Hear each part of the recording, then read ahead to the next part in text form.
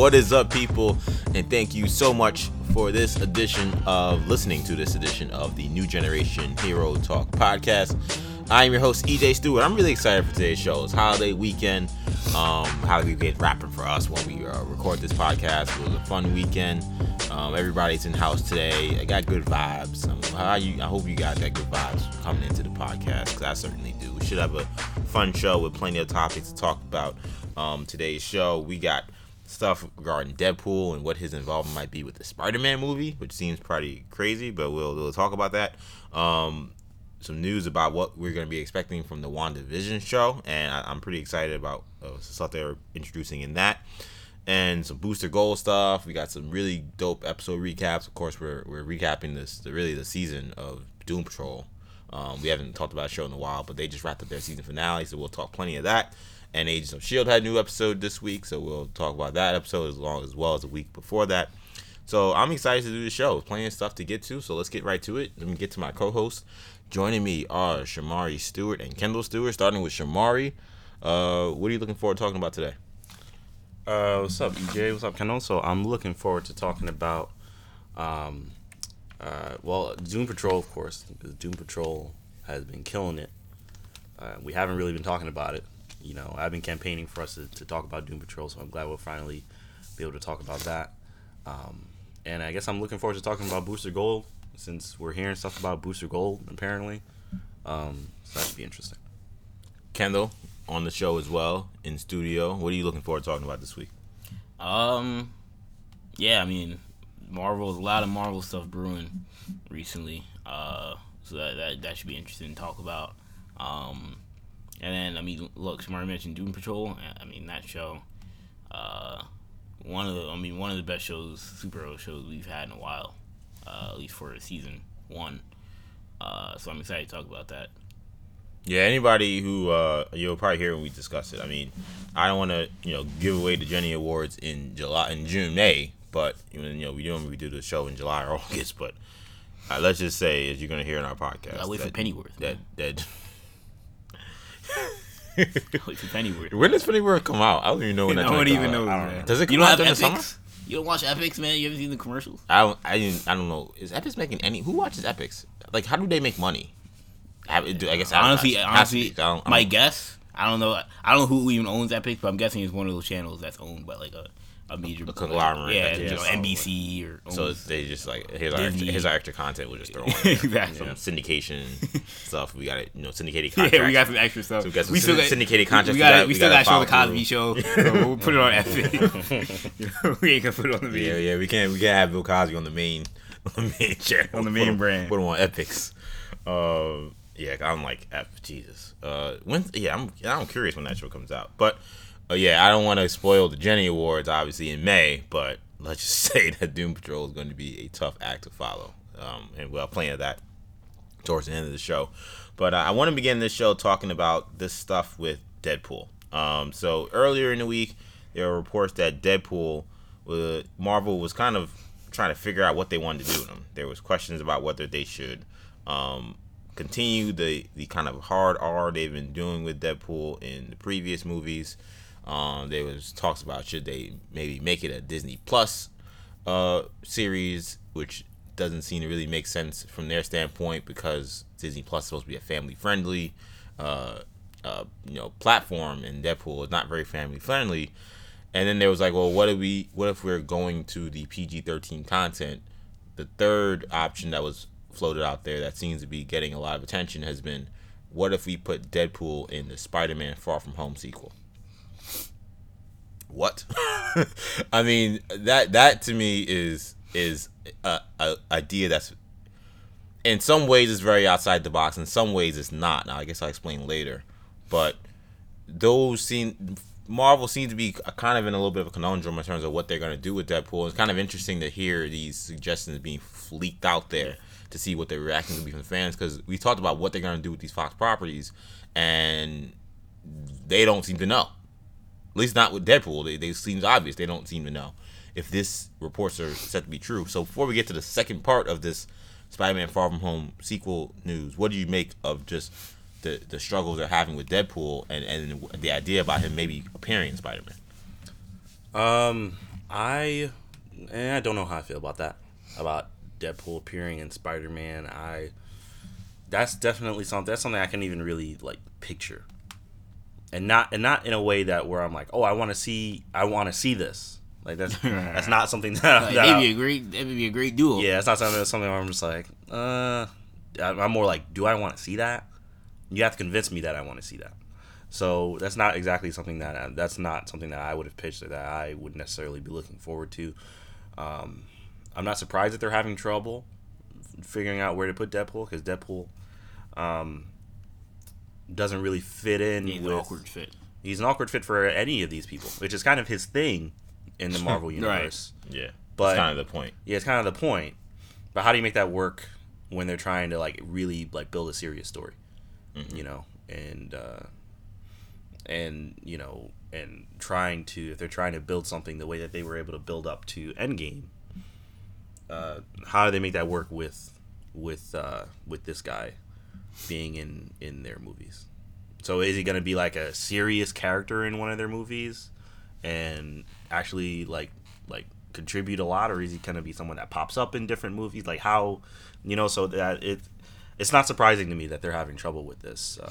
So I definitely don't envy their position, but you know, we'll see. Yeah.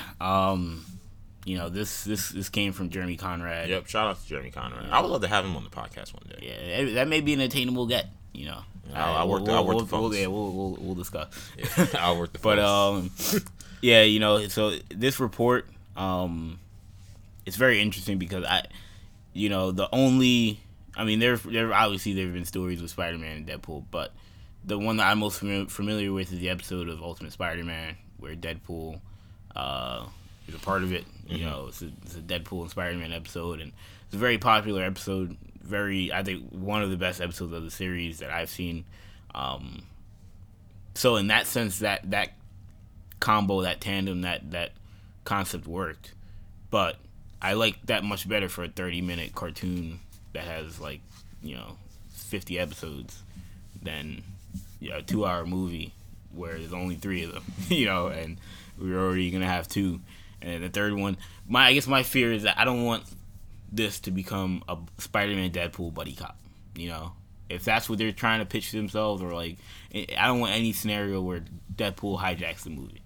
Now, I feel like they wouldn't do that because that just seems like, I wouldn't say foolish, but that just seems like a risky move. And I don't know if Sony would. I think Sony would jump to that. Sony would take Deadpool because he's Deadpool and it means money, but it'll be interesting to see how Sony would feel about how Deadpool is used.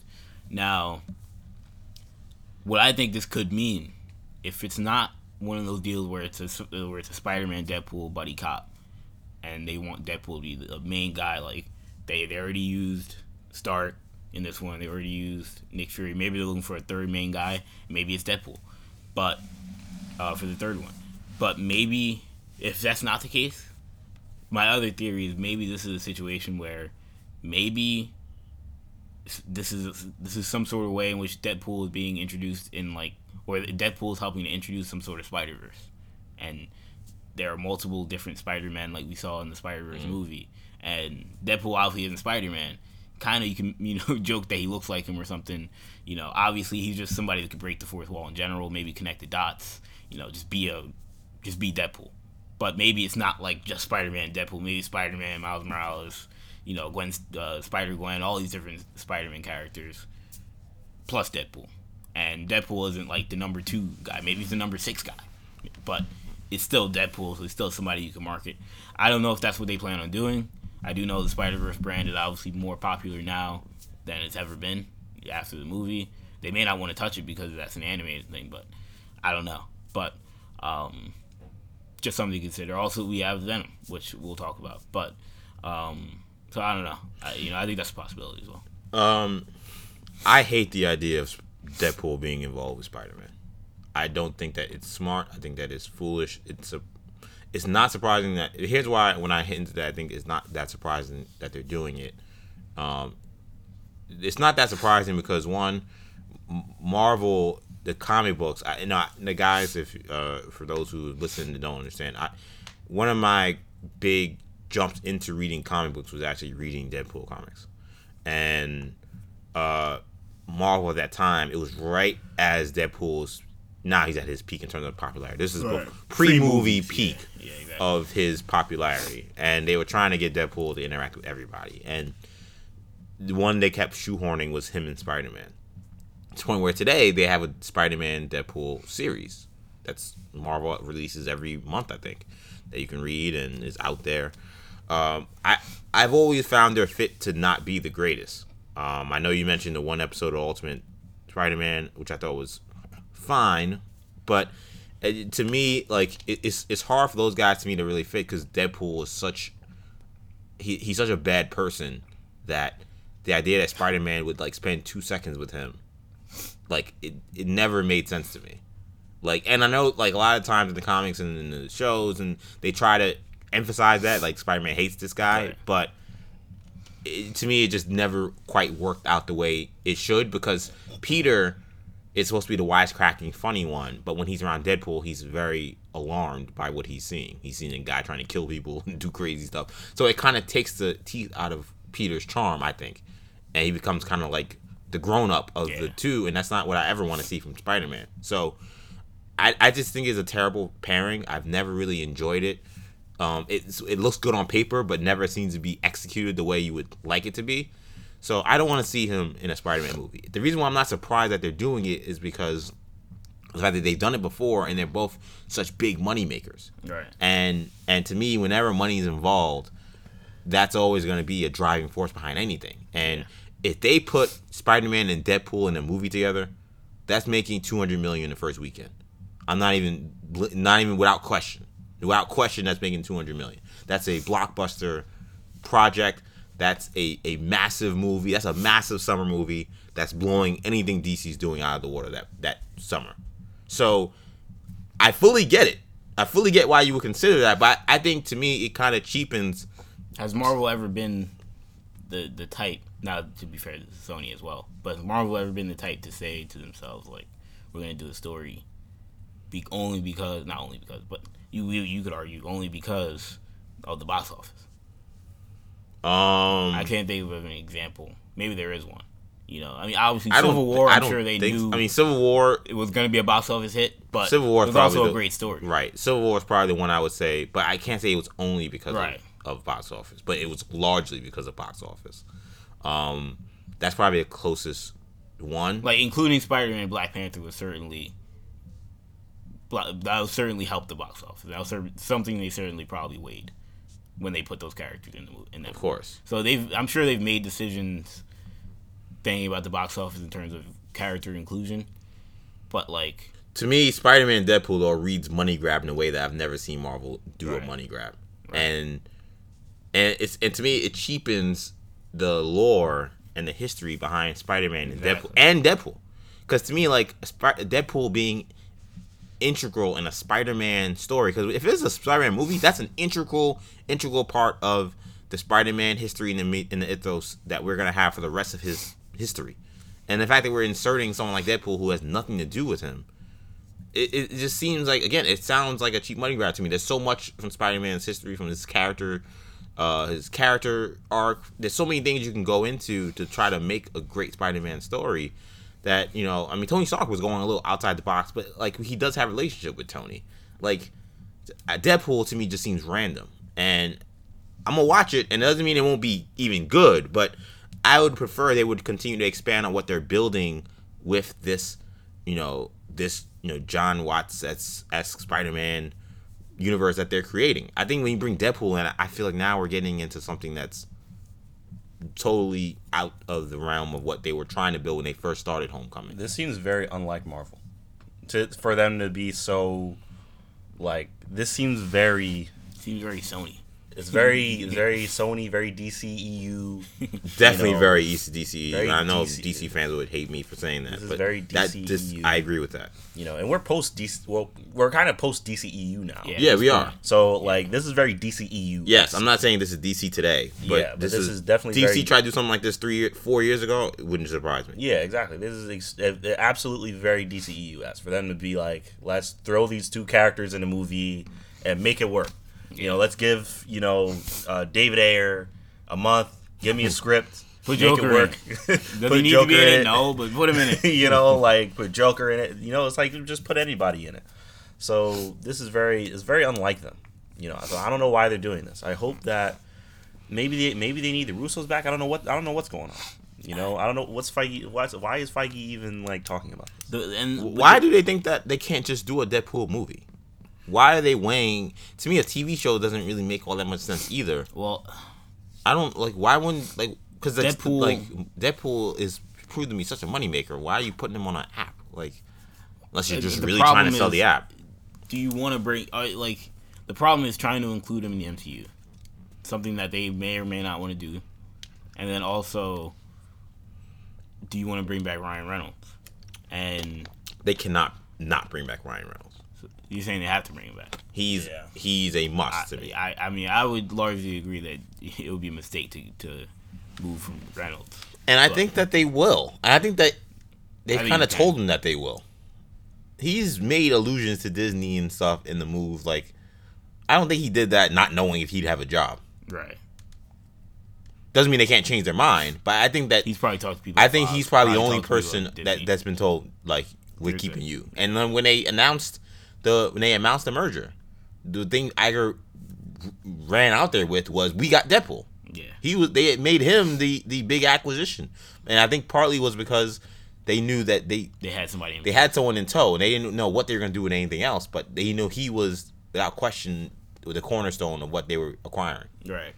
Which may make this leak more feasible. Because stuff doesn't get leaked unless it's happening, or not that it's happening, but unless it's being talked about. Conrad has his ear to the ground. When it comes to Marvel, when it comes to Marvel, yeah, so he ain't got writing sponsors nothing that is in coming Disney. out of nowhere. I don't know. I think this is all the stuff is being floated. I think the Spider-Man thing might be the least likely of the three, but I think it's something that's probably been discussed. Staying on the Spider-Man note, then we got another rumor from Roger Wardell. And if you're not familiar with this man, no one knows what he looks like. He's a clairvoyant Marvel Twitter. Yeah, I mean, I'd never heard of the guy, and I kept seeing this story get picked up. I'm like, where is it coming from? And I found this guy's Twitter, and I've never heard of him. But if you go He back got to an his, egg for a profile picture. yeah, he's got the egg profile picture. Usually means bot. Yeah, bot. Fake profile. But what is fascinating is that when you go through his Fake news. what's interesting is he has like 20,000 followers. Some of them people who are in the industry, but also when you go, looking into his previous tweets, he was giving out some mega nuggets on what was happening in Endgame months before Endgame came out. You want me to read some of his December 5th, 2018 tweets? Just give him one for a little taste of what All right, this guy give has. him one. Yeah. All right. Avengers 4 will feature the very first character switching from TV to film, and that man is none other than James Darcy's Edwin Jarvis. He also, and look, that is more like, all right, maybe he got some casting news. All right, fine. But he also tweeted, Robert Redford is another returning face to Avengers 4. He will share scenes with Tony Stark and everybody's favorite trickster, Loki. Scott Lang is also there, but in typical fashion, really messes up big time. He tweeted that December 5th, 2018. When did Endgame come out? April? Yeah. 2019? So at that point, there probably wasn't even a screen testing. How did he know? Well, so for that background, I give you today, in which he it was today, where he said that Deadpool is not being planned to be in the Spider-Man Far From Home sequel, but according to him, there's a strong push to put Venom in that movie. So instead of Deadpool, that apparently he says is not being planned or considered at this moment. He's saying Venom is what Sony wants. Which that makes a lot of sense. That Sony would want that. What do you guys make of Venom being a big factor in Spider-Man 3, this iteration of Spider-Man 3? This will be the second Spider-Man 3 he's been in. I'm fine with it. I don't know. I mean, it's gonna be awkward that him and Parker aren't gonna have the same, at least history, I'll say. Right. But is there a way in which they can write that in? Possibly. I don't know how. But is there a way where they can write it in? Maybe. But regardless, they could still, like, I don't think Eddie Brock is without a possibility like he could become a villain that we saw in Venom. I mean, they're making Jean Grey a villain in Dark Phoenix. So is it a possibility given that he's being taken over by the symbiote and there are plenty of characters that have turned evil in movie series that Eddie Brock could ever become a villain for a Spider-Man movie? I don't think it's impossible. I thought Tom Hardy did a good job. My fear is that it would be a Spider-Man Venom buddy cop where like they gotta work together. That's what I'm worried about. To fight, Carnage or something, and I'm like, I don't want to see that. So that's my fear. If it's Spider-Man versus Venom, I don't really want to see that either. I don't want to see Tom Hardy. But if these are the cards we're dealt, He started with I'm fine with this, and now he's like, I don't want to see Tom Hardy. I don't want to see Tom Hardy as a villain. I don't want to see him as a hero. I'm thinking about it in my head. I don't want to see him on my screen. As I'm explaining it, I'm thinking about it. I don't want to see him in that Bane mask. I'm like, I don't want to see this. But yeah, nah. Like, I'd much rather see him as a villain. If those were the cards were being dealt, I'd much rather see him as a villain. I'd be largely okay with that. But him as a hero, that's bad. Yeah, we all know how I feel about the Venom movie, so I'm obviously not going to be. You hated the movie, right? I hated the movie. Okay, it was a terrible movie. Okay, I had to remember. Yeah, I want to be clear. Yeah, no, I had no positive feelings about that movie. So of course, I hope that this is not the case, and I hope that that they don't pull another DCEU and just do the money move and just say, oh, what. People reacted positively, kind of, sort of. Some people reacted positively to Venom, so I'm just gonna shove them in to the next Spider-Man movie. Whether or not it makes sense, whether or not I have to jump through 16 hoops to get them to interact, So I don't think it makes sense from a storytelling perspective. I don't think it makes sense. I mean, he's a teenager now. Eddie Brock is literally an adult. They have no relationship. I don't even know how they would. I mean, unless Venom's just out there eating people, because that's what he's doing now. He's eating people. He's an anti-hero, I suppose, but he is eating people's faces. So, like, what are they gonna? Regardless of whether they're fighting each other, I'm like, I don't want to see Venom anyway. Right. And if they're working together, I absolutely don't want to see that. So I think it's a terrible idea. Yeah, I don't want to see it. Yeah, I mean, when I heard this, I ho-hummed, but like at the end of the day, this seems, as Thanos said, inevitable. It seems like Venom appearing in a Spider-Man movie is inevitable, and just like couldn't live with our own failure. So like it is what it is. I think it's kind of ironic that this would be another Spider-Man 3 where Venom's involved. Look.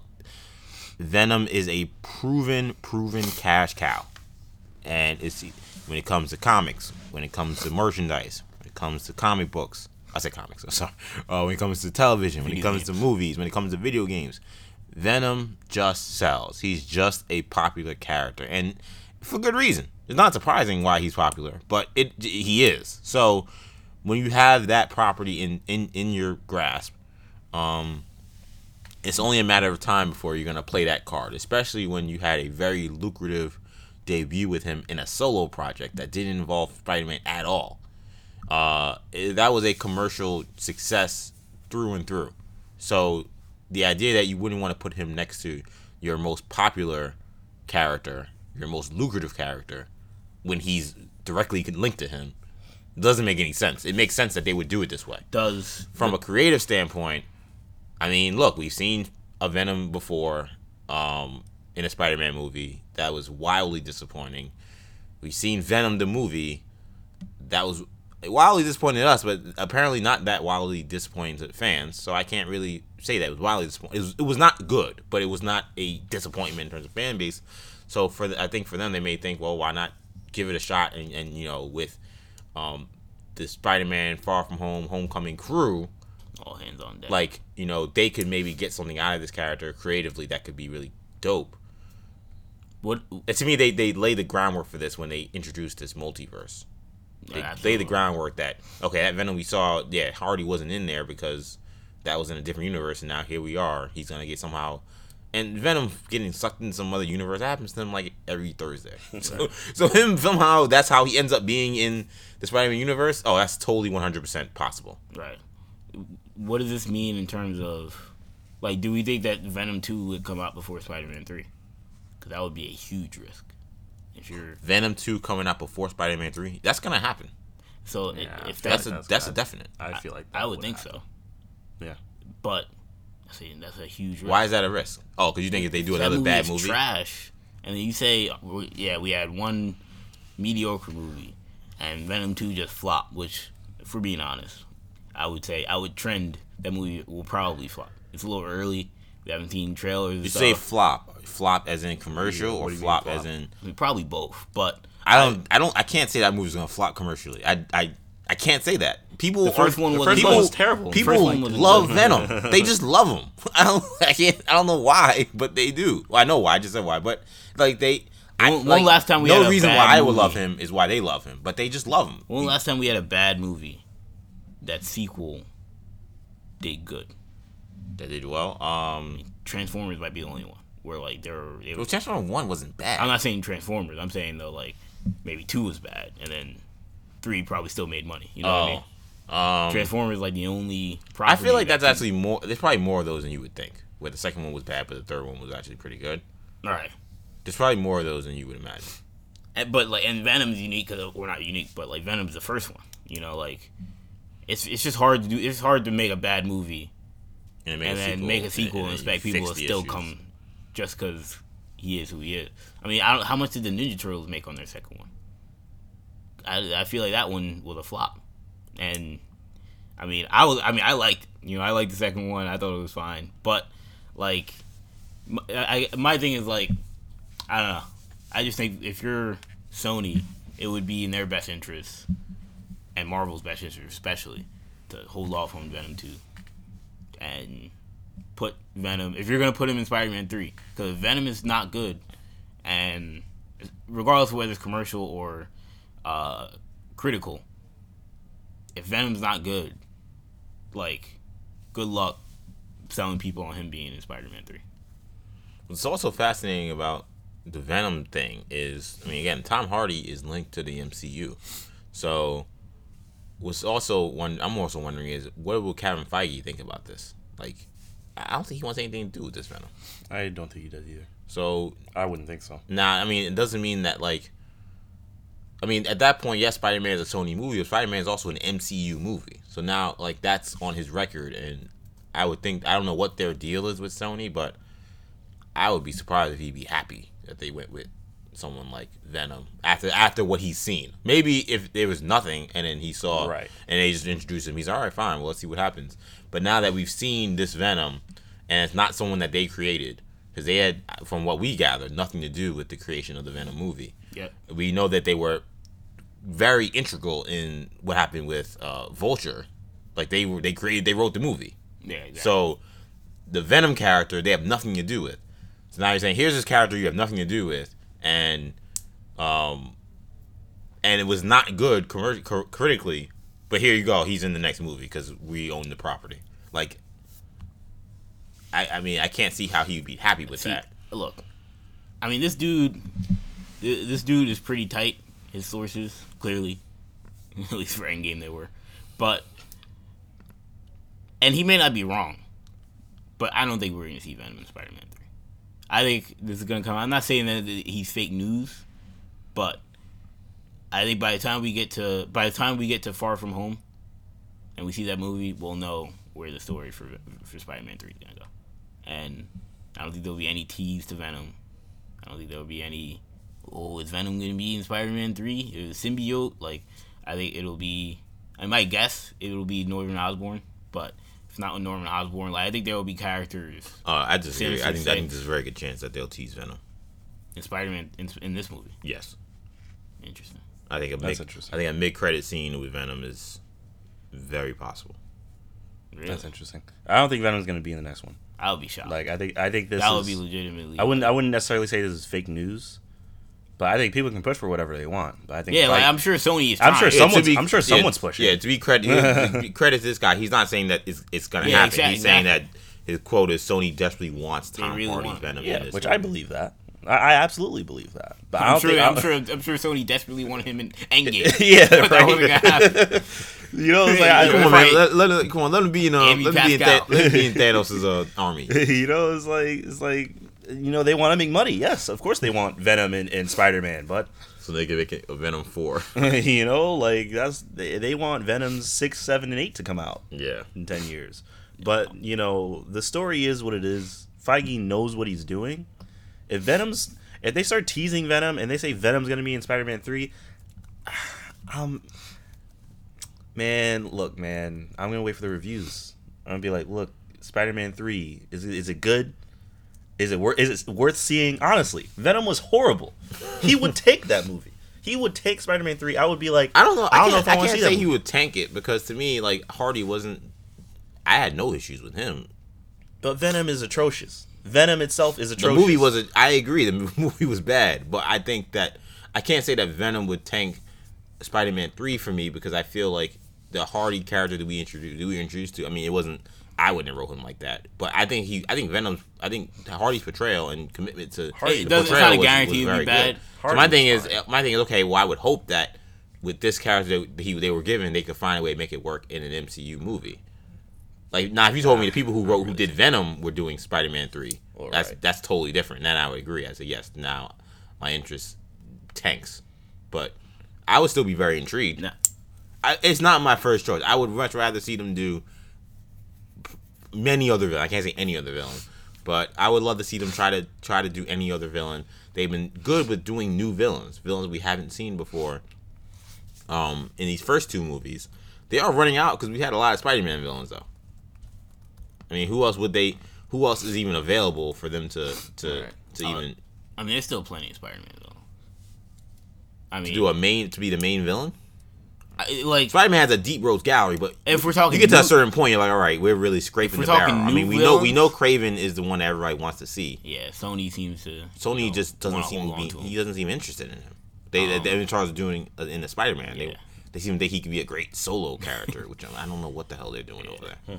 But see, like they are limited in terms of characters they could debut as movie villains, but you could always bring back Doc Ock. You could always bring back Green Goblin. That's what I'm saying. Well, that's why my bring point back though. Doc Ock, you can bring back Electro. Well, no, that's exactly my point. Is that I agree. You're done with Electro. No, but I agree. Fox didn't ruin I agree with that point, but that goes to what I'm saying though. Is that it's at a certain point it does get hard to find new people. Oh, right. Like who.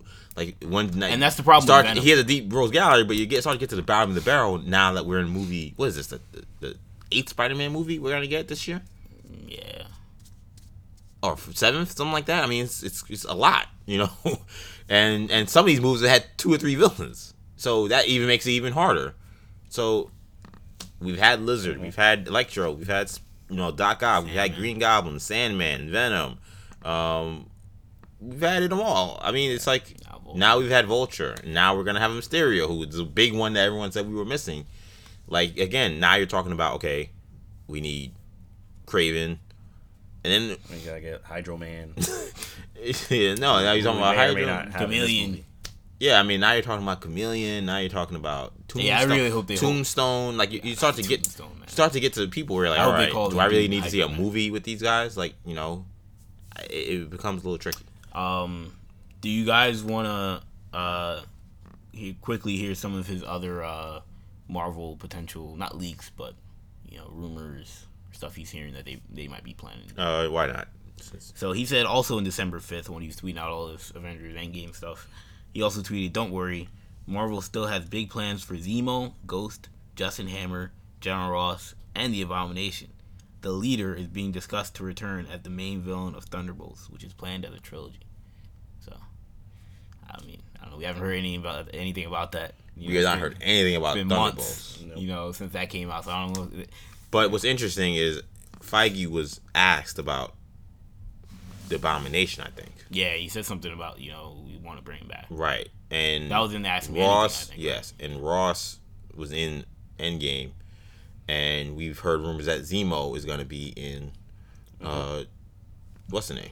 Falcon Falcon and Winter Soldier.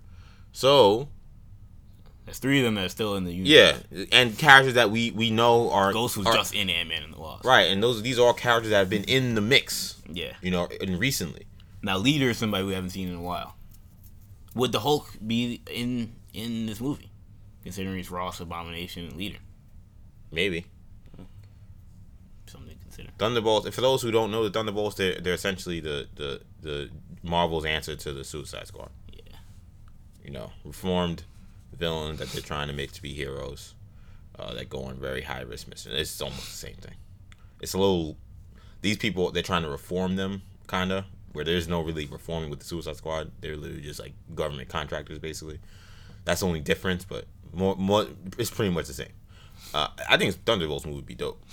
I would be intrigued. He also said that the High Evolutionary are Rocket's creators in Guardians 3, and there are also reports from We Got Discovered that they're going to be the villains, or Rocket's creators. They didn't say High Evolutionary, but that's what this guy's saying. Are going to be the villains or a villain in Guardians 3.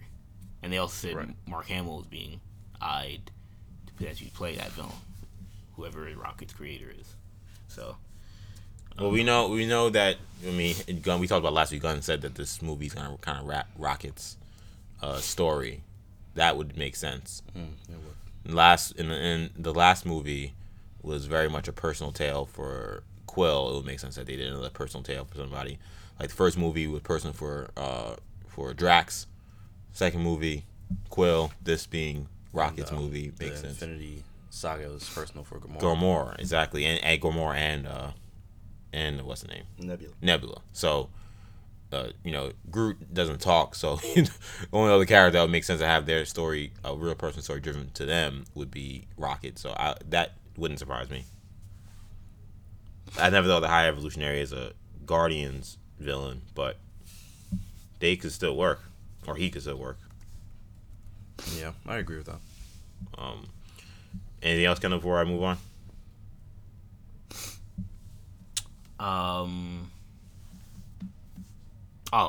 In terms of this dude? Yeah. Oh, yeah. I mean, he also said that Brother Voodoo is going to be in Doctor Strange too.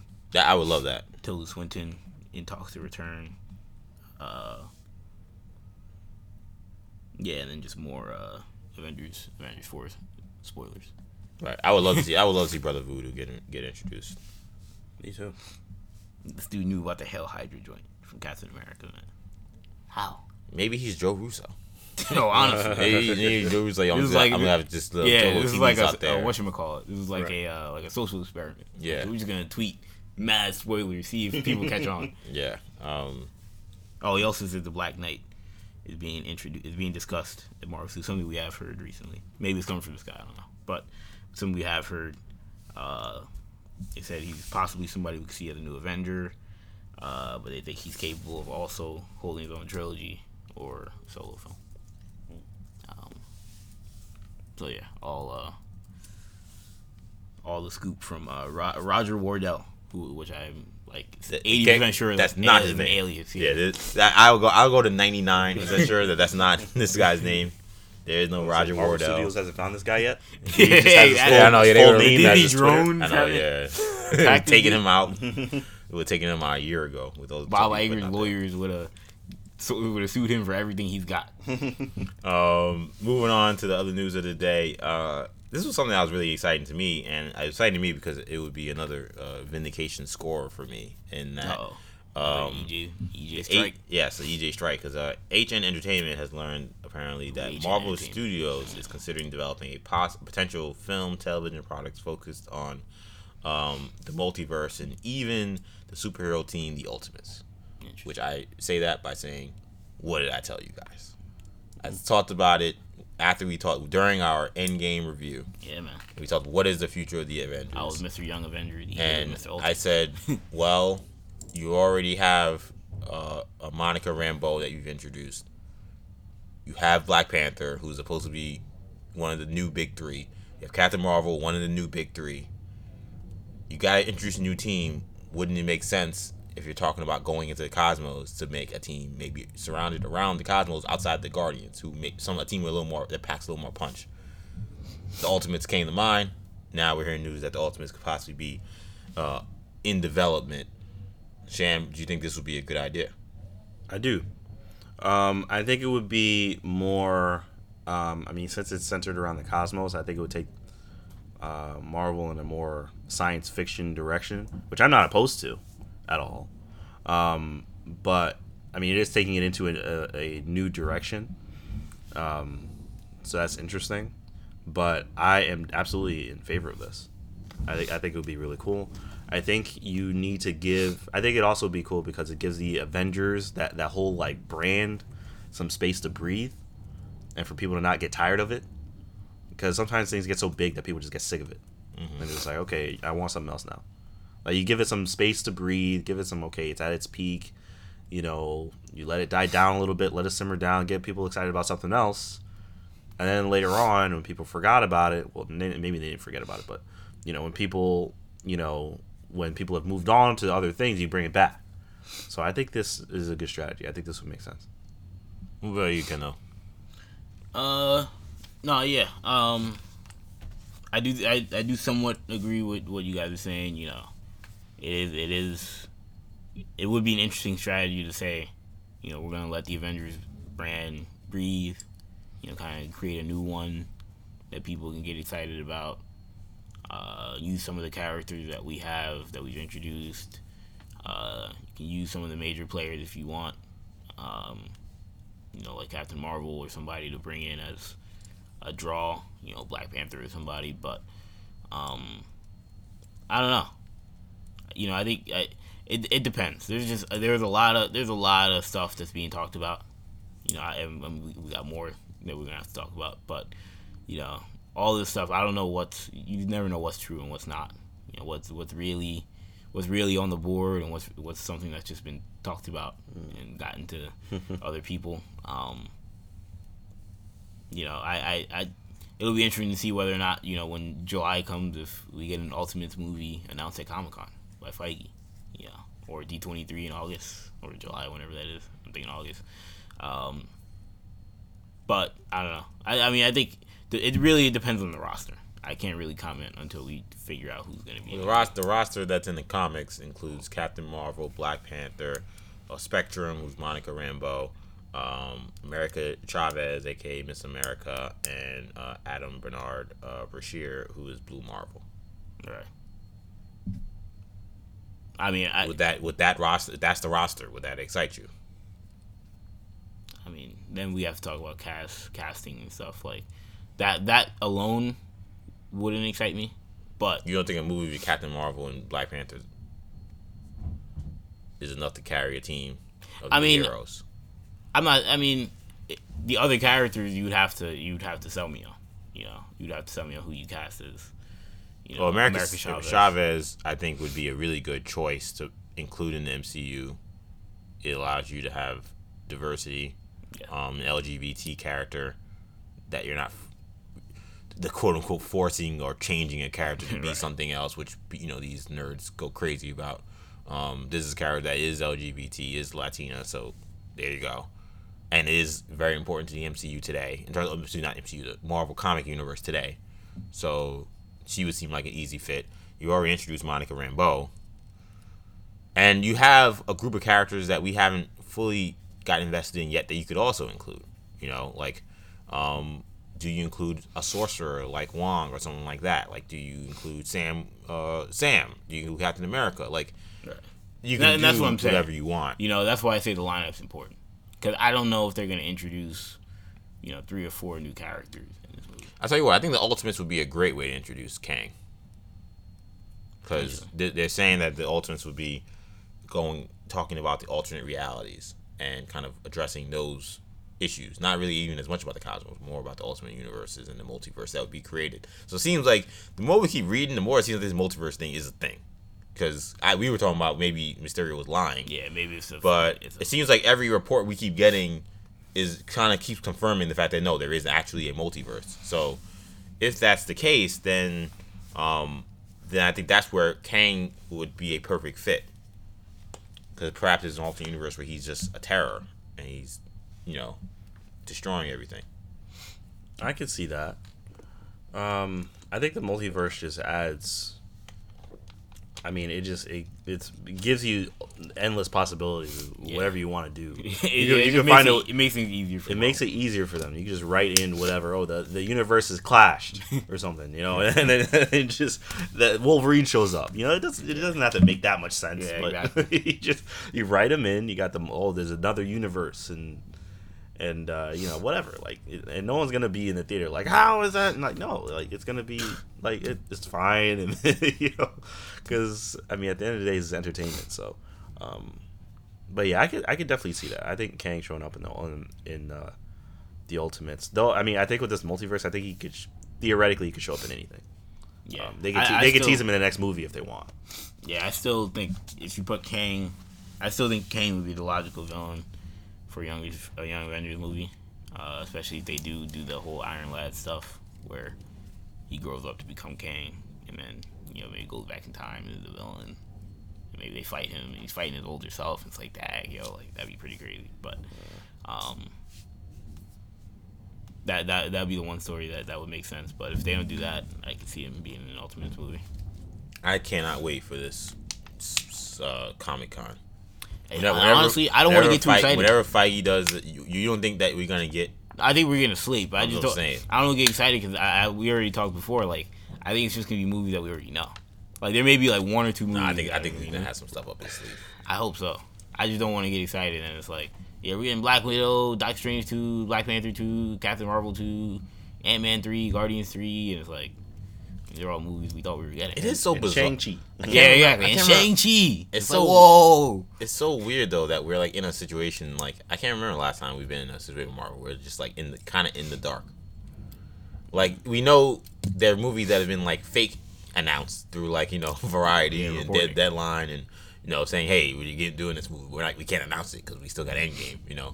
But like it is crazy to kind of go through this thing where we kind of don't know still what's happening within the next couple of years. We know some of these sequels are definitely gonna happen. I mean, once Spider-Man comes out, we're not even gonna know what the next movie is. No, unless we figure for sure. Unless they don't announce it maybe during Spider-Man, but unless they make it very obvious during Spider-Man what the next movie is. I don't think they will because that's a Sony property. It's a Sony joint. They already Feige already said that's Phase 3. Right? Yeah, he's not even connecting it to his new phase. So don't worry about that. That's an epilogue. Staying on Marvel, real quick. Another big story that came out this week was regarding the WandaVision show. And the title of this show, which I thought was horrible, makes a lot more sense given the news that we heard to this week. So, various reporting from this, the aspect of the Scarlet Witch apparently showcasing her reality warping powers first came from the hashtag show. They also, along we got this discovered. We got this covered. What? We got this covered. We got this covered. Sorry. We got discovered. I don't know why I said that. They're saying that this movie, or show rather, will likely be set in the 1950s, and this will be a creation of Wanda's own mind, basically. This is very fascinating. Again, this makes and that Vision's still dead. Vision is actually that's dead. how he's gonna be back. Yeah, he's gonna be back but only in Wanda's head, and this makes a lot of sense because now that the name of the show makes a ton of sense now. Right, it's literally WandaVision. Yeah, it's literally WandaVision. I don't know what to make of this, but I'm intrigued. I like the idea of the Scarlet Witch, continuing to be a big factor in the Marvel Universe post Endgame, and the idea that these are the kind of powers she possesses, both for stronger, greater implications moving forward, possibly. The idea that Wanda would be so broken by what happened with Vision that she would create her own universe, very, very true to character. I mean, she did this when Vision died in Avengers Disassembled, and then eventually what turned into House of M. We keep talking about how you could bring in mutants. You ever thought that maybe Wanda could just create mutants? But then that's still... It could be the House of M or anti whatever post House of M when she got rid of all the mutants. That would still be my problem, or it would still go back to the problem of the mutants coming out of nowhere theory, where it's like, yeah, but like then what happens to the years of mutant like lore that is in the X-Men? Like, I'm not saying this is what they should do. I'm saying this is what they could do. When introducing a character with this power, because like, you what if Thanos? You can write yourself into anything. Like, you know, when people would say like, oh, what if Thanos just not created the X-Men? It's like, I mean, or created mutants. Like, I mean, it's possible, but you know, then like, you know, Wolverine really been around for all these years? Like, right. Professor X, like, he's just gonna be the old guy that started up a school out of nowhere? Like, yeah, I just got these powers. I don't know how to use them, but I'll teach you how to use them. Like, yeah, there's just so much stuff where I'm like, all right, whatever. But it's not impossible though. It's not impossible. Or maybe my theory would always, if you're gonna do that, I don't think she has to create it like that though. My thing is, if you always do that, like, there could be exceptions. Like maybe Wolverine, like, still for whatever reason is from an ancient time. Maybe he was mutant. He was a mutant or something. Or maybe she made more. Maybe maybe Professor X and Magneto and like a select like 5 or 6 have been mutants for a while, and like then she creates like hundreds. But Sham, when you're talking about world building, reality altering, I mean that goes beyond just I can create mutant. I mean she could create a new world, a world where mutants have always existed. Like so, like it doesn't have to be as like cartoony as Kendall like suggested it could be, where just like mutants just show up and then like Charles Xavier is doing a school out of nowhere. Like it could be like she changed the world in a way in which like the mutants have been a part of the Marvel universe. Oh man, that's tough, dude. I'm not saying it's what they should do. yeah, I was gonna say. I'm saying that's what they could do if you're introduced. I find it curious that they're introducing someone that could do something like this. Yeah. Especially when they have this conundrum of how we're going to include all these characters that we haven't introduced that would have needed years and years of introduction. Yeah, I mean, going into how I feel about the show, like, I don't know how I feel about this. You know, I mean, I think this is particularly morbid, personally. It is, especially for Disney. Yeah, for Disney, for Marvel Disney, you know, for them to do something like this, where she's so distraught, in grief, that she's just like, he's alive, and Paul Bettany's playing a dead character, you know, in someone's dream. Like, do I want to watch that every week? You know what I mean? Like, if this is for an episode, I'd be like, it's an episode. I'm like, wait, maybe that's the case. Maybe this is the initial.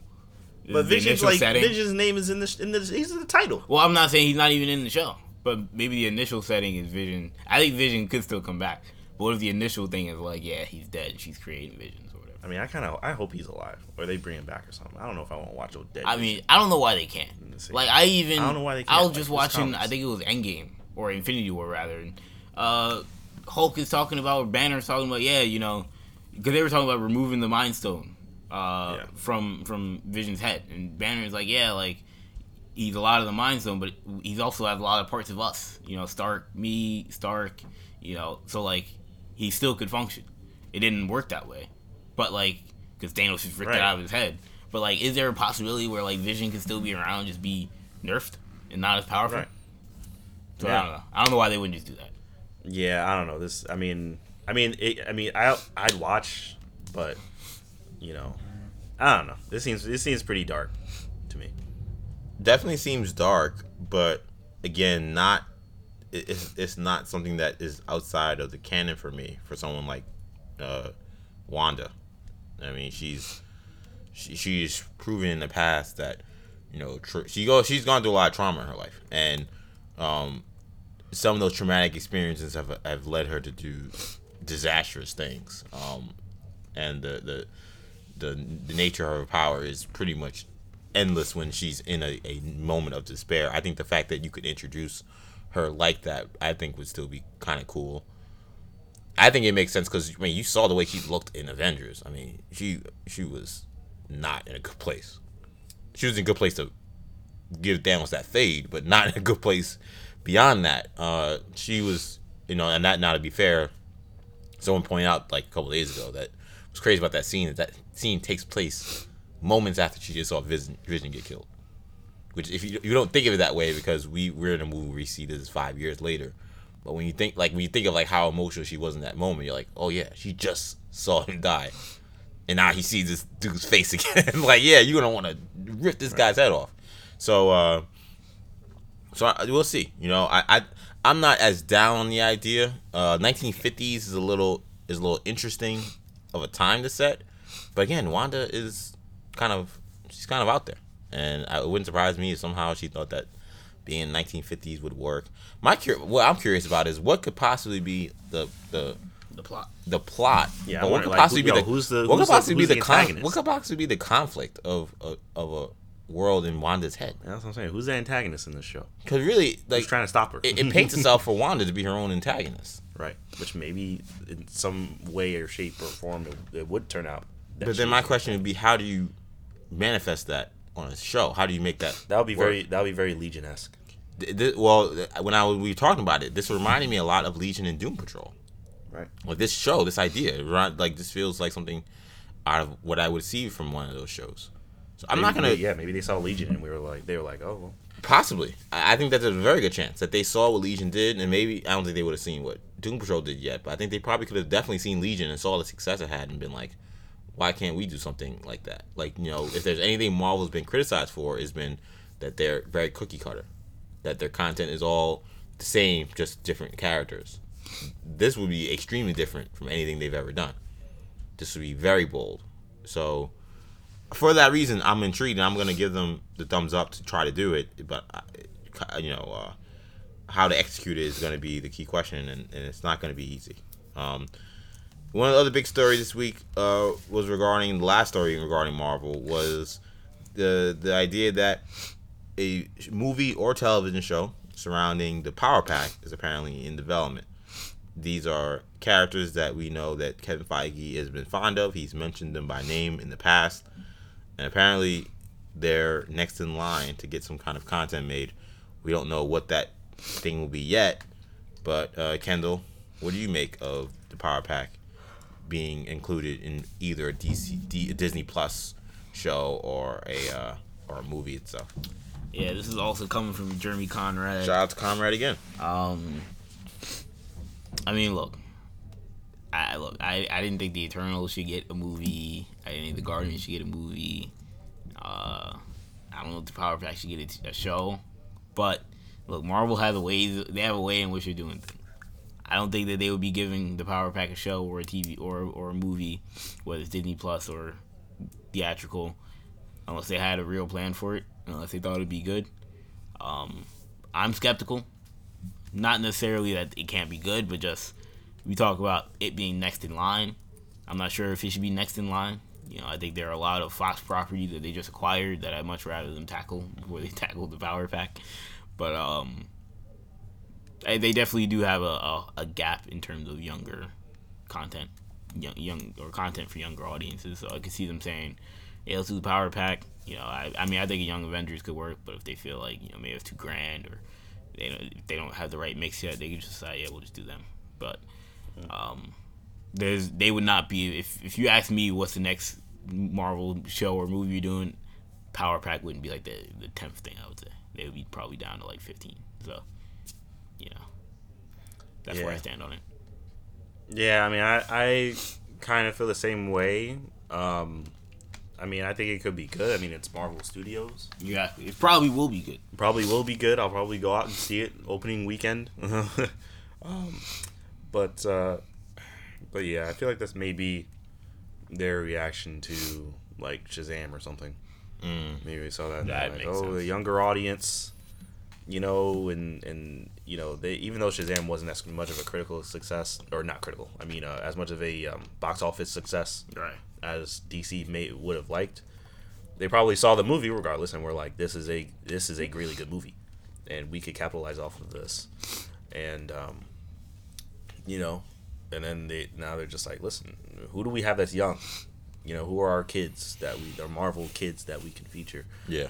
And I guess this is you know, this is the team that they chose. I think it could work. I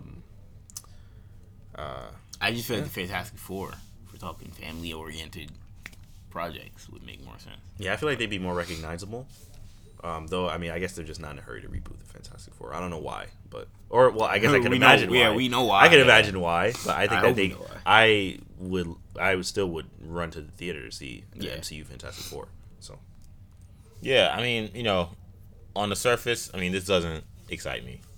Like, I can't be like, oh, I can't wait to see the Power Pack show or the Power Pack movie. I mean, it's just not much for me to really say. I'm not that familiar with the Power Pack. Reading about them in preparation for the show, it's not a property that excites me that much, but that doesn't mean Marvel can't knock it out the park. The Guardians was a weird concept to me, and that was an unbelievable success. We'll see what happens with the Eternals, but the Eternals can end up being something similar in being like an unheralded movie that ends up being a massive success. So maybe the Power Pack could be the next in line. We know that Feige. What I do appreciate about with Feige and what Marvel has done is that they haven't just scraped the surface when it comes to these movies.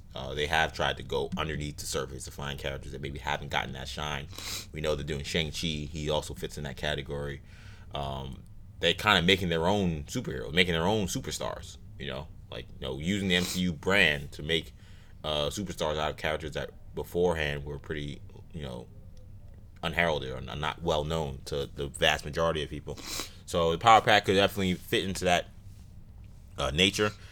It's not something that I'm going to be running towards or really excited about, but they could also do an unbelievable trailer, have a great cast, and now I'm sold. So I try not to just I try to give Marvel a lot of benefit of the doubt. So I'm doing that here, but I can't say honestly that I'm excited about this at all. I think that this is not what I would have done, but Marvel seems not to get too much of this stuff wrong, so I'm going to give them a little bit of rope here. Moving on to DC. So, interesting story today talking about Booster Gold. It's a movie we haven't talked about in a very long time. But we actually got an update thanks to Revenge of the Fans, who spoke with the scriptwriter for the Booster Gold movie that was greenlit 3 years ago. But we've heard. Wait, I was like, a scriptwriter for a Booster Gold movie? What movie? It was greenlit 3 years ago, and we haven't heard anything since.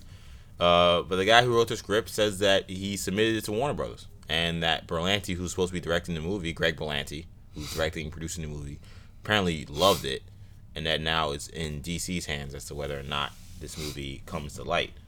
But that's a lot more news than we've heard, really, even for the Batman. I mean, the Batman doesn't even have a script yet. That has been submitted to DC. We're still hearing that it's being rewritten, and there's still things they're trying to work out. But Booster Gold, it seems like it's right on the doorstep and just waiting for that green light, the official green light from DC to move forward. So, Sham, what do you make of the Booster Gold movie as a possibility of being made really soon and being in development? I mean, it's DC's kind of, or it's supposed to be DC's Deadpool, I guess. So... I mean, I feel like I mean, it's Booster Gold, so I'm in no particular rush to see Booster Gold. I mean, it could be cool, it could be funny, I'm sure. I mean, Berlanti being involved, I mean, I guess if you're looking, just net in terms of Berlanti's properties, it's positive. But, I mean, there's some negatives, for sure, in there. Especially lately, with regards to some stuff. I mean, look, I'm just being honest. But there are also a lot of positives.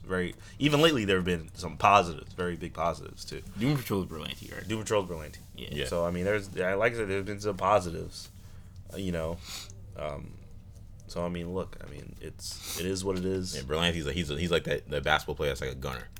It's like he got 40, but he took 35 shots. Keep shooting. So yeah, I mean, Berlanti loved it, and it's like, I don't know what that means, honestly. Just because his record is with me particularly so mixed. It's like, I don't know what that means. That could be fantastic.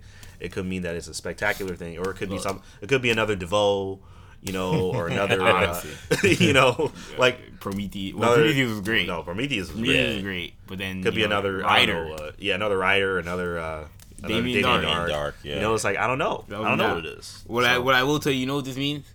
If Berlanti loved it, and Disney's paying him $500 million or Warner Bros. Paying $500 million, it might happen. This is one of the few times. Generally, when you talk to me about Warner Brothers movies being in development, I shoot it down like it's not coming out. But look, if Berlanti is on board with it, then I feel good about this possibly happening.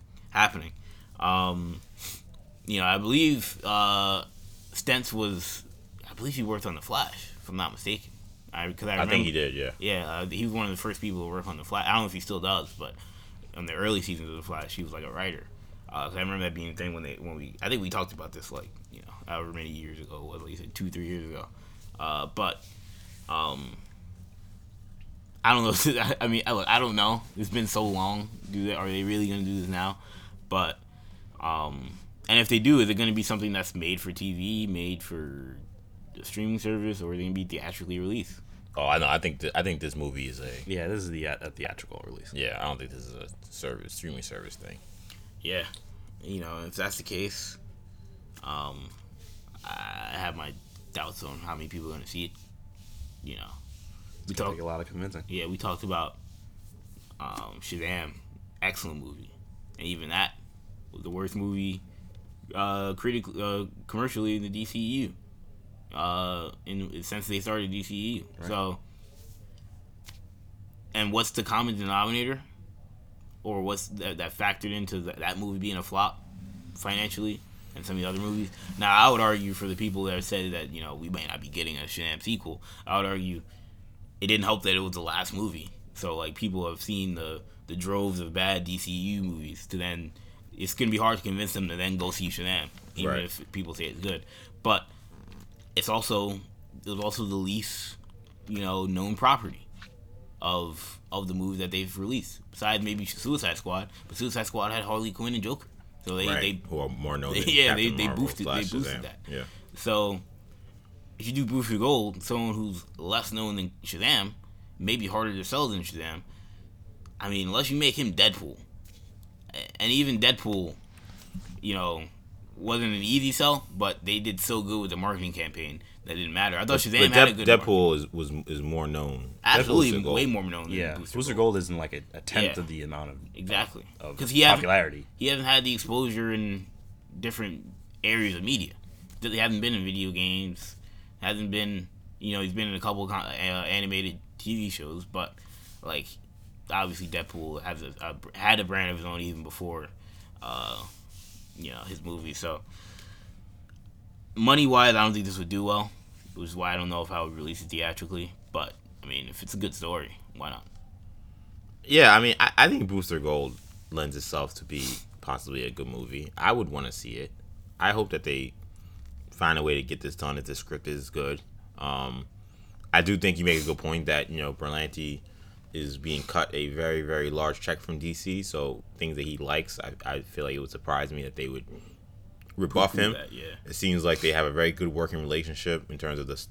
I mean, he's been very much in line with what characters show up in certain movie shows and what characters don't based on the movies. So the idea that he would be left in the dark in terms of this movie would be surprising to me. So I'm gonna say that this movie eventually does happen. I think I disagree with you guys. I think this movie can sell. I think this movie can do well. I think that it will take a great marketing campaign. Yeah, it's gonna take one heck of a marketing campaign. It would. But I think Booster Gold lends itself to you getting a really good actor. Yeah, you'd have to someone cast who's somebody. A big name. But I think it's gonna be someone who would want to do it because Booster Gold is so not that serious. Like they cast like Zac Efron, he'd be perfect for Booster Gold. I think then you can get people to show up. It'd be I think they will. That's the thing is I think that they would be able to get someone. Cause I think that it would be someone who wouldn't be linked. Because some of these Hollywood types are scared to jump into the waters because we're a fan base that is very sometimes nasty, and they don't want to deal with the nonsense of if people don't like your movie wanting to send you death threats and stuff.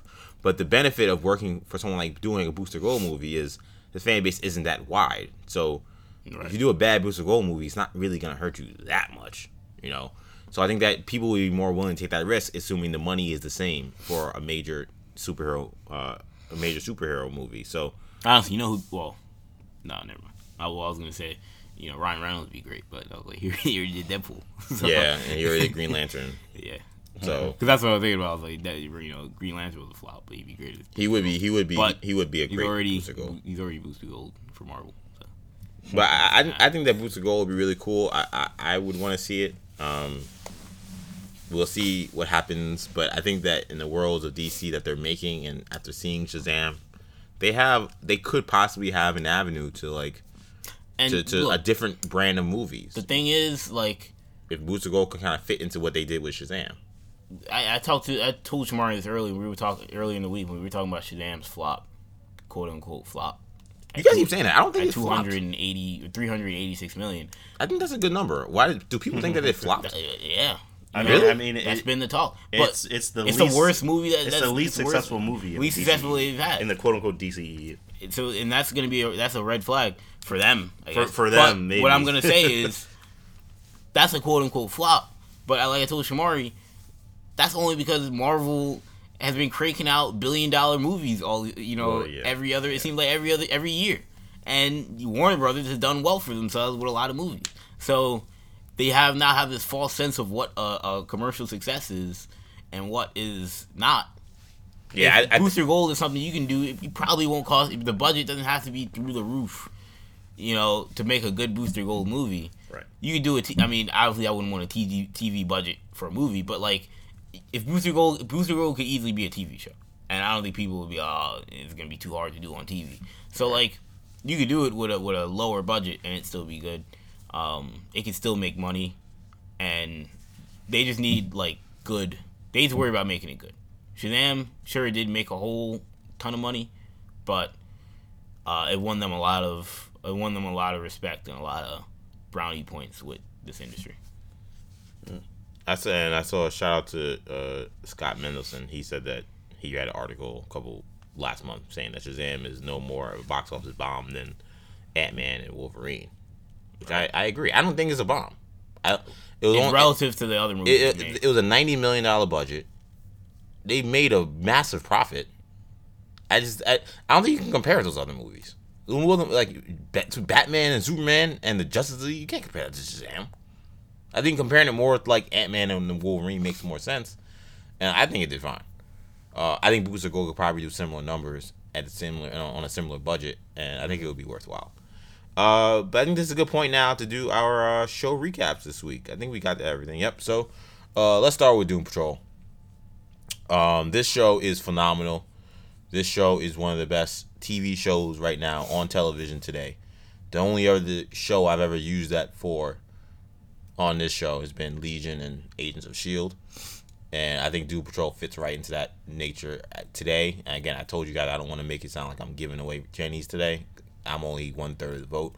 But Doom Patrol is the best superhero show on television right now.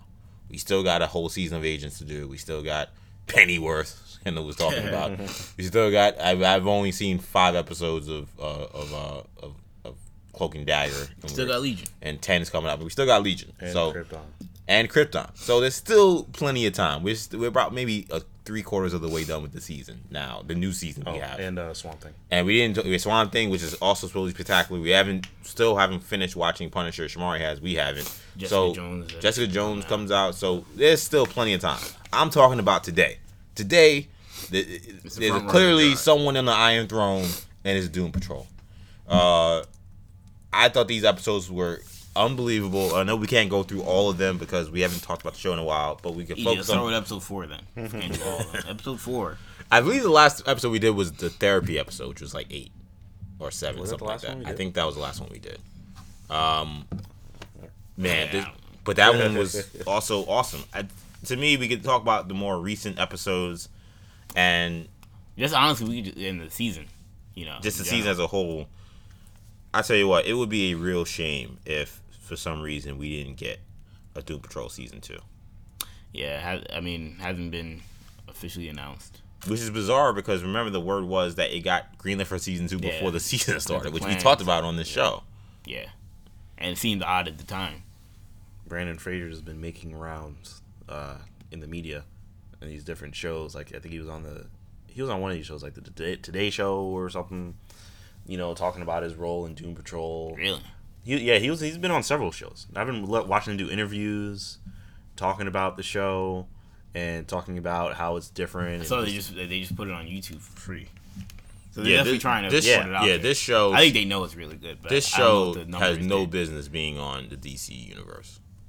I don't think they thought it would be as good as it is. Yeah, I don't think it's doing the numbers that they would have liked. Because they feel it deserves, I should say. Well, DC Universe frustrates me because an idea that I think was really good on paper hasn't been executed the way it needed to be, and now what would you change? For one, the rolling out with such very little accessibility to game consoles was a disaster, complete disaster. So many people stream their things through gaming consoles. Especially people who have cable.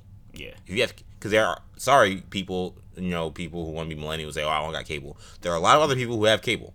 So no, they're not gonna have Amazon Fire Stick. They're not having any of these other nonsense things. They have regular cable, but they have an Xbox. You calling Roku nonsense? I love Roku. That's why I watched TV when I was away in Philadelphia for my semester at Drexel. But at the same time, a lot of people, consoles are how they stream their services. How they watch HBO, how they watch Hulu, how they watch Netflix. So the idea that you wouldn't put this thing where gamers and comic book people, that's an obvious cross section of fans that is just easy. It makes perfect sense. You wouldn't put that. You wouldn't make that one of the priorities to getting your platform out there. Terrible. And I think they started with an awful show to start your platform with. I think the name Titans made sense, but the product they were putting out there was not gonna make people buy that app. And I'm not saying the show was even bad per se. I was gonna say I don't think it was awful at all. I'm not even saying that. I'm saying what they presented from a marketing standpoint and what they were pitching fans. No, that wasn't gonna get people excited to say, "Oh, I gotta get this app now." Right. So now we sit here today and there's questions about what the future of the DC Universe app is, and a show like Doom Patrol, which if this app was rolled out correctly, would have been a massive, massive success commercially, is now, we think, in limbo, purely having nothing to do with the show. It's all because of DC and Warner Brothers. So that's why so Kendall, answering your question, those are the things that I think are the reason why we're here today, where we're not worried about season 2 for a show that's fantastic and I think would absolutely deserve consideration for Golden Globes, Emmys type stuff. Mm-hmm. This show is that good. And when it's funny, when Frasier was doing those rounds, he had people like people like Al Roker talking about how he watches the show and he loves it. He's like, Robot Man is so funny. These are people I would have never thought would even give the show the time of day. Doom Patrol. Because Doom Patrol. But they have people like Frasier and other people that are in the Hollywood, that are known in Hollywood.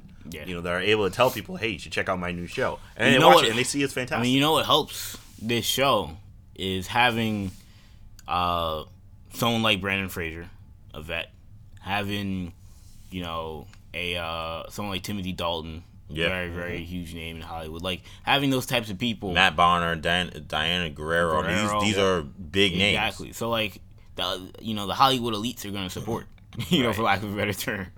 They're gonna support it, and it's definitely gonna catch some people's eyes. It's not gonna go unnoticed. And this show is, I wrote on Twitter that this was the best quote unquote superhero show on television. I say quote unquote because to me this show is like not your capes show. It's not really your superhero show. That's kind of what very traditional sense Mr. Nobody kind of jokes about throughout the show. Exactly. I mean, I love the ending of I believe it's episode 13 when he's like, "Now finally, this is the show we wanted to see." They give you guys the superhero show you've been asking for, the showdowns, like the fact that the way they break through the wall because he wasn't there. Yeah, it's just.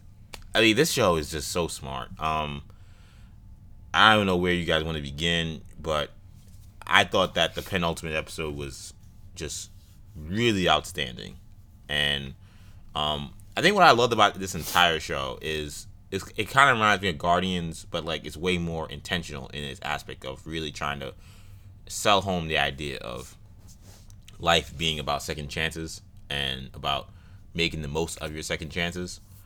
Guardians, I know Gunn has talked about how that's a big part of his story making, but because it's so box office movie popcorn kind, sometimes you kind of lose that. because this story is a lot more personal, and of course you could tell it over the course of 15 hours because it's a 15 episode series. You feel it more with this, and kind of seeing them go through all the things they've went through, and then get to that penultimate episode where they have the choice of going through it again, or changing what they've gone through, and having the life that they probably should have had they not made certain errors that we then learn really wasn't having anything to do with them. Yeah. It's the Chief. It's the Chief, and to me the show is that's what's crazy about the show, is that it's a redemption, but at every turn there's still so much heartbreak that goes into it. Right. I loved it. Yeah. Yeah. Yeah. Okay. Yeah, I agree. I mean, I thought that. I mean and it's funny when you're watching a show and that twist I completely did not see coming. I was waiting, like, what is the Chief gonna say that Mr. Nobody wants him to say so much? And I'm like, what? I was like, wow, like, so that's. I mean, there's just so much that was great about the show. Another thing I wanted to mention to you guys, I'm putting Jane Patrol up for a Jen. I thought that was a spectacular episode. Solo episode. Really? Yeah. I can't even. I mean, that episode was awesome. That was a very good episode. But every episode is great. Yeah, it's hard for me to single out. Yeah. This episode. Yeah, to every me. episode was great. Every character had an arc. I would say the only character I feel like got gypped, and maybe if we get season 2, they get more. I think Rita probably could have got a little bit more. I would agree with that. I agree. Outside of her, like, the rest of them all had, like, really deep, like, stories that were told throughout the season. Yeah. You know, like, and each had, I mean, a lot of them had episodes with their names in the title that would really go in depth, like the Jane Patrol episode. But, like, I mean, each episode, like, each character, something happens or something gets unveiled about their story where it's like, man, like, this is pretty crazy. You know, like, Yeah. I mean, Trainer had a lot of I mean, it almost had kind of, I would say, like, it almost had, like, Captain America feel, obviously, because, you know, he's all the way back In the military. in the military and stuff, but, like, he's he had a almost very like interesting he's character. almost like what happened if, like, Captain America's, like, story went terribly wrong in a lot of ways. Like, you know, it's Right. not particularly the same, but, like, Captain America in some ways is, like, very perfect. Yeah. And, like, you know, he went on some, like, dangerous mission that, like, could have changed his life. Yeah. But instead it almost killed him. Turn him into a quote unquote monster. Yeah, turned him into a monster. He ended up being tortured for years. Like, oh, you're gonna serve your country. Right. Like there's so much, and there's so much, like, stuff going on in his personal life that he was living a lie. Right. Like, there was, like, he's like the anti-Captain America in many ways. Yeah. You had, you know, Robot Man, who's, I mean, Fraser did an excellent job, like, on the level of Robot Man's know, also up for a Jenny. Bradley Cooper, Rocket Raccoon. Yeah, shout out to the dude that was in the suit too, because it wasn't Brendan. Yeah, well, yeah, it wasn't big him in the dude. suit. It was a different guy in the suit. But he also, his mannerisms and stuff working as a robot also were Yeah. perfect. It was cool hearing Fraser talk about working with him too. Yeah. And how cool it was and fun it was and how they had, like, a good relationship with each other. But, like, you know, and he was, like, praising him and saying he did such a good job, like, portraying Robot Man in the suit. Yeah, absolutely. I also think the people in the show did a good job of showing how Robot Man, I think through the show, you could see he was having an easier time moving around and doing different things that would require more precision. Yeah. So I thought that was really cool to see also. Yeah, his character, you know, I do think that, I'm not sure how I felt about the way they closed, I wouldn't say close out, but the way they handled his situation with his daughter. You know, I think I would have liked, you know, better closure, but, you know, I don't think we're done with that. yeah, I don't think we're done with Yeah, that I either. don't think so either. I think that was more of a tease to maybe, you know, future stories, but his character was also, I mean, I would say he was probably episode by episode certainly the funniest character in the show. And look, we talked a lot about, obviously, Cyborg, you know, coming into this season. You know, obviously he's a big name. He's an A-lister, the DC A-lister on the squad. And, I mean, you know, we used to make jokes about how, you know, Jovian Wade isn't that big, he's small. Look, the talk about Cyborg going to this show was negative. Yeah. Between those stuff, remember those videos of the casting calls and those guys reading the scripts, and we were like, why is he dropping all these F-bombs? That was weird. What's he talking about? Like, I forgot between about that, between and the Jovian Wade casting, and he really wasn't like that in the show. He was like there weren't. I don't know.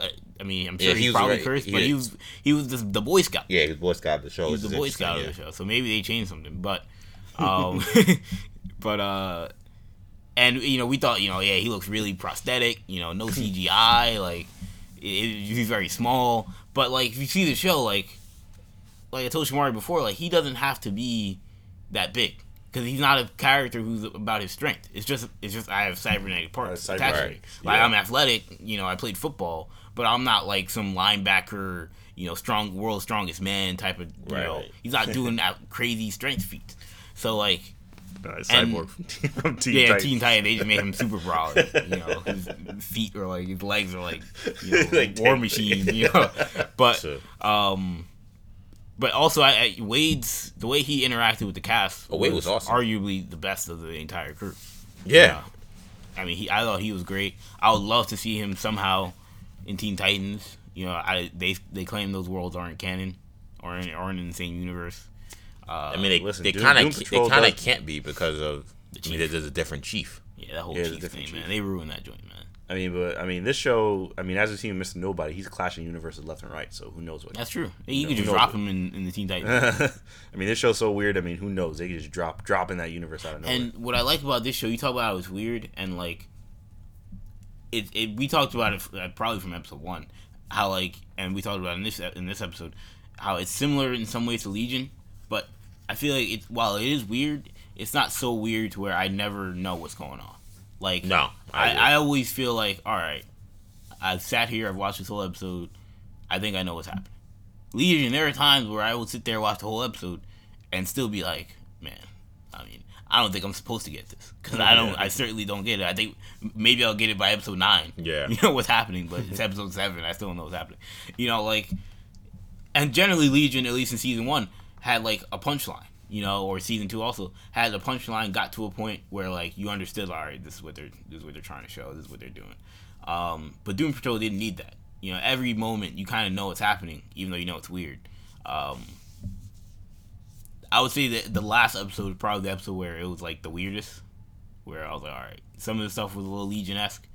But like even the stuff with like the Danny Street, like that stuff was weird. But like I still knew what was going on. I still knew what they were trying to say. They explained everything very thoroughly. Yeah, they did. I thought one of my favorite arcs of the season as well was Cyborg's arc with Silas. Silas, Phil Morris, I thought did a good job playing him. Me too. I thought that the more we learned about him, the more we learned about the nuance of him. Like he made sense. Yeah, and that's the character he's supposed to be. Right, and like I remember I forgot what episode it was.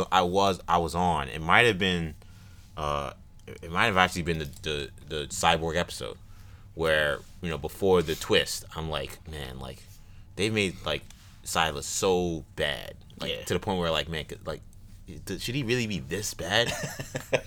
Like I know he like yes he he's kind of selfish. He's kind of selfish. He's kind of a jerk. He kind of like. Only kind of cares about his son cybernetics being in the Justice League. Yeah, like and some of that stuff, most of that stuff is canon. But like Silas, works with the Justice League. Like he's a good person. Like right. And the way they painted him, but also it was so smart because like one, they kept showing you almost always from Vic's perspective, almost never from Silas's perspective. Right. And when you learn more about him and you learn about him and the Chief. Yeah, and why he kind of always stiff-armed the Chief. Yeah. And it kind of makes sense. We always assumed it was just jealousy. A jerk, yeah. Kind of like this is the guy that is like the nice guy who thinks that you got to just be nice to everybody in the world. Like no, we see there's a lot more of there's a much more philosophical difference between them, and seeing each thing about Silas and why he did what he did, and I just thought he was. I thought he was a great part of the show. I always enjoyed when he got inserted back into the storyline. I thought he brought a lot to the table because you're trying to figure out. You're always trying to think because like similar to Vic, you're always trying to wonder what's his game. Like he's almost always 2 steps ahead. So it's always like, what is he actually trying to do? So even the scene where we think he sells them out, we realize that no, it's actually part of his plan. I thought Silas was really good. Man, that last episode when they're showing how the Chief like did everything to the team. Oh man, that's crazy. That's crazy because to me, I mean, the scene where he's talking to Silas's wife about what he did to Robot Man, Robot Man's family. Like Jesus. Like, so for you guys, like, do you think that the Chief is redeemable? Yeah, I think they already set that up. Like, I mean, the story is the story. Like, he's done in terms of like what he did was what he did. Also, by the way, the story with the Chief and the whatchamacallit, like the cave woman. The cave woman. That was crazy. Yeah, that was too. crazy. Yeah, and the dude showing up. Another great episode. I mean, I was like, man, this is. That was kind of your first glimpse of like the Chief being like ruthless. Yeah. Yeah. Yeah. That was. Man, I mean, it showed. Flex Mentallo. I mean, I can get into a whole bunch of stuff, but in terms of the Chief, I feel like, look, he is who he is, but I think the stuff with him and his daughter, and like them just still trying to like whatever villain they want to set up for the next season, whatever they want to do for next season, like I think Chief will still be involved. But I think this is their way of separating Chief from like Professor X, because without this twist, he's only Professor X basically. Right. But now with this, it's like, all right, like he's more or less like. Yeah, he's like the anti-Professor X. Yeah, exactly. He's like Professor X if he was truly morally corrupt and messed up. Right. Like that's who he'd be. So it really adds some more nuance to his character, and it kind of explains why this group is so like disjointed and discombobulated. I mean, I don't think he is redeemable, but I think it's still entertaining to watch. And after seeing this, I feel like you could have still made that Chief from Titans. Like that dude was obviously way more like obviously evil than this Chief. But like, could you have done something where like, yeah, like if you made Timothy Dalton, obviously I don't think they knew he was gonna be in the show. I don't think they knew they were getting the show. But like, if you put him in Titans, for example, or like said it was the same thing, but like did something to where like, yeah, like that happened a different way or something, like Right. Like I feel like this guy is obviously also not the nicest dude. This dude also, I don't know if he would have done what happened in Titans. I gotta rewatch. I told Shamari I want to rewatch that Titans episode to see like not knowing everything that I know about these characters, how it lines up to what the show became. Yeah. To see like if it was off or if there is some stuff that like you can carry over, but I want to watch and see how different that Chief is to this Chief and see if there's any chance they could cross over those characters or overlap. Yeah, I would also want to do that as well. And like this is a show I want to watch like a lot of these episodes again. Like they were so good. I would want to. I feel like the stuff that you could pick up on, that you may miss. I also enjoyed how much this show really tried to, like while it's not your superhero cape show, they did really try to infuse so much of the canon of Doom Patrol in this show. Inserting Beard Hunter, inserting Flex Mentallo. I mean, those are like some real deep pulls that only even your biggest DC fans are gonna know. When Mr. Nobody they made them and did them pretty well. When they went into Mr. Nobody's origin. And he was talking about the brain. Yeah, right. He's like, this guy, he went with a gorilla instead. Yeah, he explains the Brotherhood of Evil. He said he got fired. I'm like, yo, that's crazy. Like they're going real deep into like the Doom Patrol Brotherhood. I mean, that was wild. Yeah, this show was great. I still wish that they may like go back and show us Brain as a villain. Yeah, and the Brotherhood of Evil. Well, the Brotherhood could very well end up being the villain in season 2. I think that's very possible. But especially when you drop lines like the way they did. Anyone else that got anything on Deep Patrol before we move on? I mean, I can't say enough about this movie. About this show. Just the performances were just so awesome. Mr. Nobody was spectacular. Diane was spectacular. I thought Bomber as Larry was really, really spectacular. We talked about Frazier, talked about Georgianne Wade. I thought the woman that played Rita was really great. I agree that Kendall. I think that anyone who was maybe shorted a little bit, it was Rita. But I also kind of enjoyed like her, like she fit perfectly with the team. Yeah. like her kind of just being like that's just nonsense. Like she kind of like was the one who kind of could speak to like how ridiculous everything that was happening. Yeah. Like her not want to be involved with so much of it. Like it all makes sense because like why would you want to be involved with this craziness? Right. But I think we'll get that episode of her more so. We got it a little bit. We got glimpses of it a little bit. You know, I thought the monologue she had in the hospital was really good. One of the better moments I think of the season. Her episode where she the woman, she has the thing with the Harvey Weinstein-esque scene with the guy. Like like those were good scenes. I think we'll get more of those too. Yeah, I agree. I mean, overall, I'd say I think this show is just a Berlanti success. Absolutely. I think this is another Berlanti success. I think they're going to cut him another check, or I hope that they cut him another check for this show in particular, because I definitely want to see more. Yeah, and shout out to Jeff Johns too. Jeff Johns was a big part. Oh yes, yeah, him too. He was the executive producer. He on this show, I believe, as well. So he deserves a lot of credit. Just everybody deserves a lot of credit, man. And you talked about Jenny's for Robot Man and episode. I tell you what, Mr. Nobody was an excellent villain. Talk about funny. Talk about engaging. Shout out to Alan Tudyk, K2SO. Yeah, K2SO. This was a really great cast, really fun show. I really hope we get a season 2 because they earned it for sure. And the last show we're gonna recap today is gonna be Agents of S.H.I.E.L.D. So when we left off, it was, of course, that season premiere when Coulson kills that kid, or the man we believe to be Coulson. Since then, we have a showdown between May and that team. A showdown that I think is, you talk about again Jenny's, I think, for fight scene of the year. May fighting them in that truck, I think, would be up there for me. Yeah, that was dope. What a great way to reintroduce May as a badass. I don't know if we've seen her really get down like that in a while.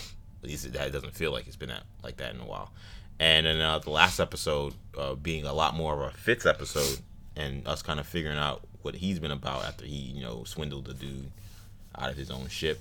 Somehow he lost control of that ship, and then now was in the Spaces version of Las Vegas. He was in the cantina, as I said when me and Ken were watching. So I'll give it to you, Shan. What did you make of this last episode and even the episodes prior? I thought it was cool. I mean, I feel like there's another season of Agents of S.H.I.E.L.D. where I'm like, I don't know where this is going, but I'm intrigued, and I'm liking the episodes that I'm seeing. So I'm very intrigued. I don't know what the deal is with these whoever these guys are on Earth. This was definitely a space episode, so we completely kind of went away from Mac and May and them. Yo-Yo. So, Enoch is hilarious. I'm loving Enoch. Great. I like Enoch more. The more I see Enoch, I'm like, man, they need to keep Enoch. Yeah. So Enoch was wonderful in this episode. I thought Fitz was wonderful in this episode. I think it's really cool that we have hunters now. So we have Chronicoms that are like hunters. Mm-hmm. So I mean that's kind of like crazy. So I'm interested to see that confrontation. I guess whenever Quake and Gemma eventually interact with them. And I thought it was really funny when they had that scene when Gemma and Quake were just tripping out for like a good portion of the episode. So that was very funny. So yeah, overall, I thought the episode was really cool, and I'm interested to see where we go from here. Yeah. No, I feel like Agents of S.H.I.E.L.D., I thought this was a very good episode. We I feel like because it's only 10 episodes, they're gonna move this stuff faster. So like we're getting the Gemma Fitz stuff kind of out of the way. Well, we thought we were, but then he's gone again. He's gone again. Yeah, but I was surprised they got that close to him that quickly. It wasn't like this was a 20-something episode. We might have got this in like episode 5, episode 6. Definitely. But because it's only 10 episodes, or is it 10 or 13 or whatever it is? 13, I think. 13. Like they're gonna have to accelerate some of the storyline. So, I think we definitely saw that. What's happening with Coulson? I don't know. Whatever he was doing at the end of the episode, but yeah, I thought this was a good episode. I thought it was solid. You said Shamari Enoch was very good. Him and Fitz's interactions are always fun. So I thought it was a good episode. Yeah, I love this episode. I thought that, again, the idea of kind of introducing like a space like, Las Vegas, felt very Star Wars like. I definitely feel like that's where they got to connect the inspiration for that episode. I love the hallucinogens of Gemma and Daisy being high off them joints, and the other guy who was on the ship being high off the alien puffs. Like, I thought that was a great vibe, and I thought they got to do some cool visual stuff with that as well. I did think it was a little strange that like Daisy really fight so well under that. That was the only thing I kind of was like. I mean, he was just wrecking these dudes, and I'm like, you would think if you're high off like shrooms, basically, like you're not going to be able to do that, put that kind of work in. But no, I still enjoyed this episode. I agree. I think Fitz and Enoch have a really special chemistry that works really well, and it worked particularly well in this episode. I was a little upset that they took away Fitz. Because like Kendall was saying, because we're so short, I kind of didn't mind if they just got to this Fitz and Gemma thing pretty quickly. But now it seems like we're going to have at least another episode where we're going to have to see how they get closer to Fitz. Once they got that close, I'm like, all right, you might as well just reunite them. And then they didn't. I'm like, oh, great. So now we got at least another one or two more episodes perhaps where they finally get them back. I do agree, introducing the new Chronicom that's a hunter is certainly interesting. And seeing how if Enoch's able to protect him from someone like that, because as he says, he's not a fighter per se. He's, a anthropologist, as he keeps saying. So that'll be pretty interesting. But I gotta say though, even before this episode, going back to the last one, I love Clark Gregg's portrayal of this, whoever this person is.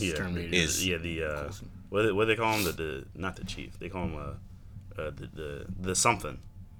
I don't know. Look it up. Yeah, I forgot what they're calling him. But, Sarge. That's what they call him. Yeah. Sarge.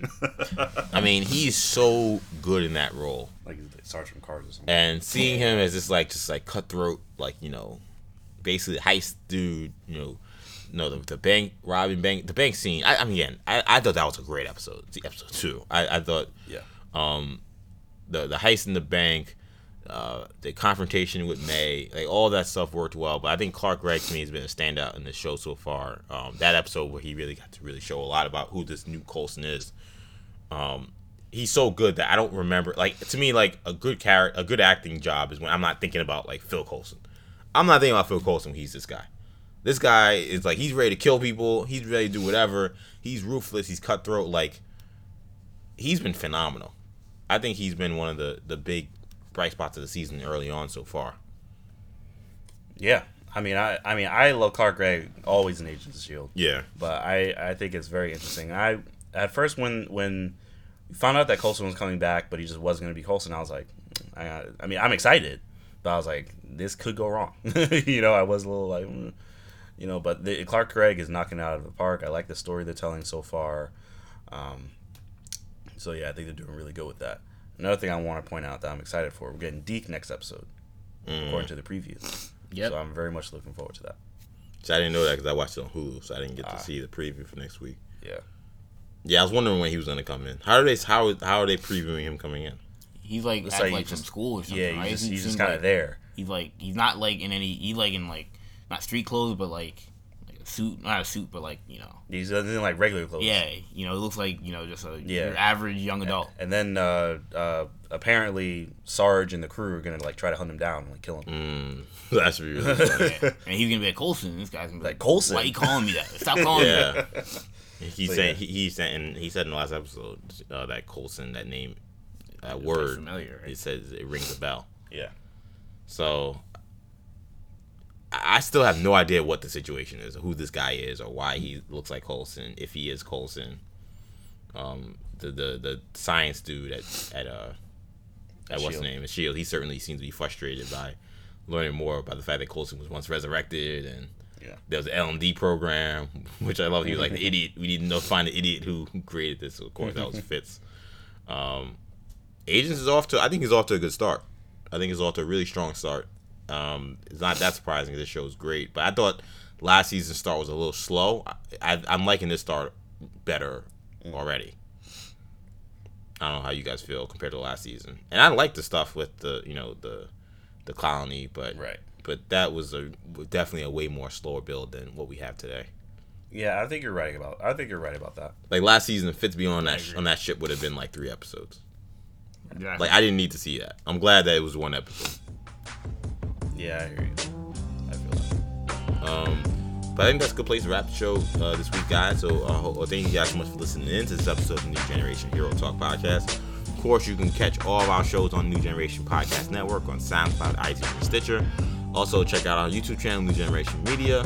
Follow us on social media on Facebook, New Generation Media, on Twitter at New Generation Pod, and on Instagram at New Generation Podcast. Follow Shamari on Snapchat and Instagram, MCChan22. Follow me on Twitter, EJ_Stewart, and on Instagram, ActionEJ. Once again, that does it for now, but we will be back next week with more Hero Talk. For Shamari, for Kendall, I'm EJ. Peace.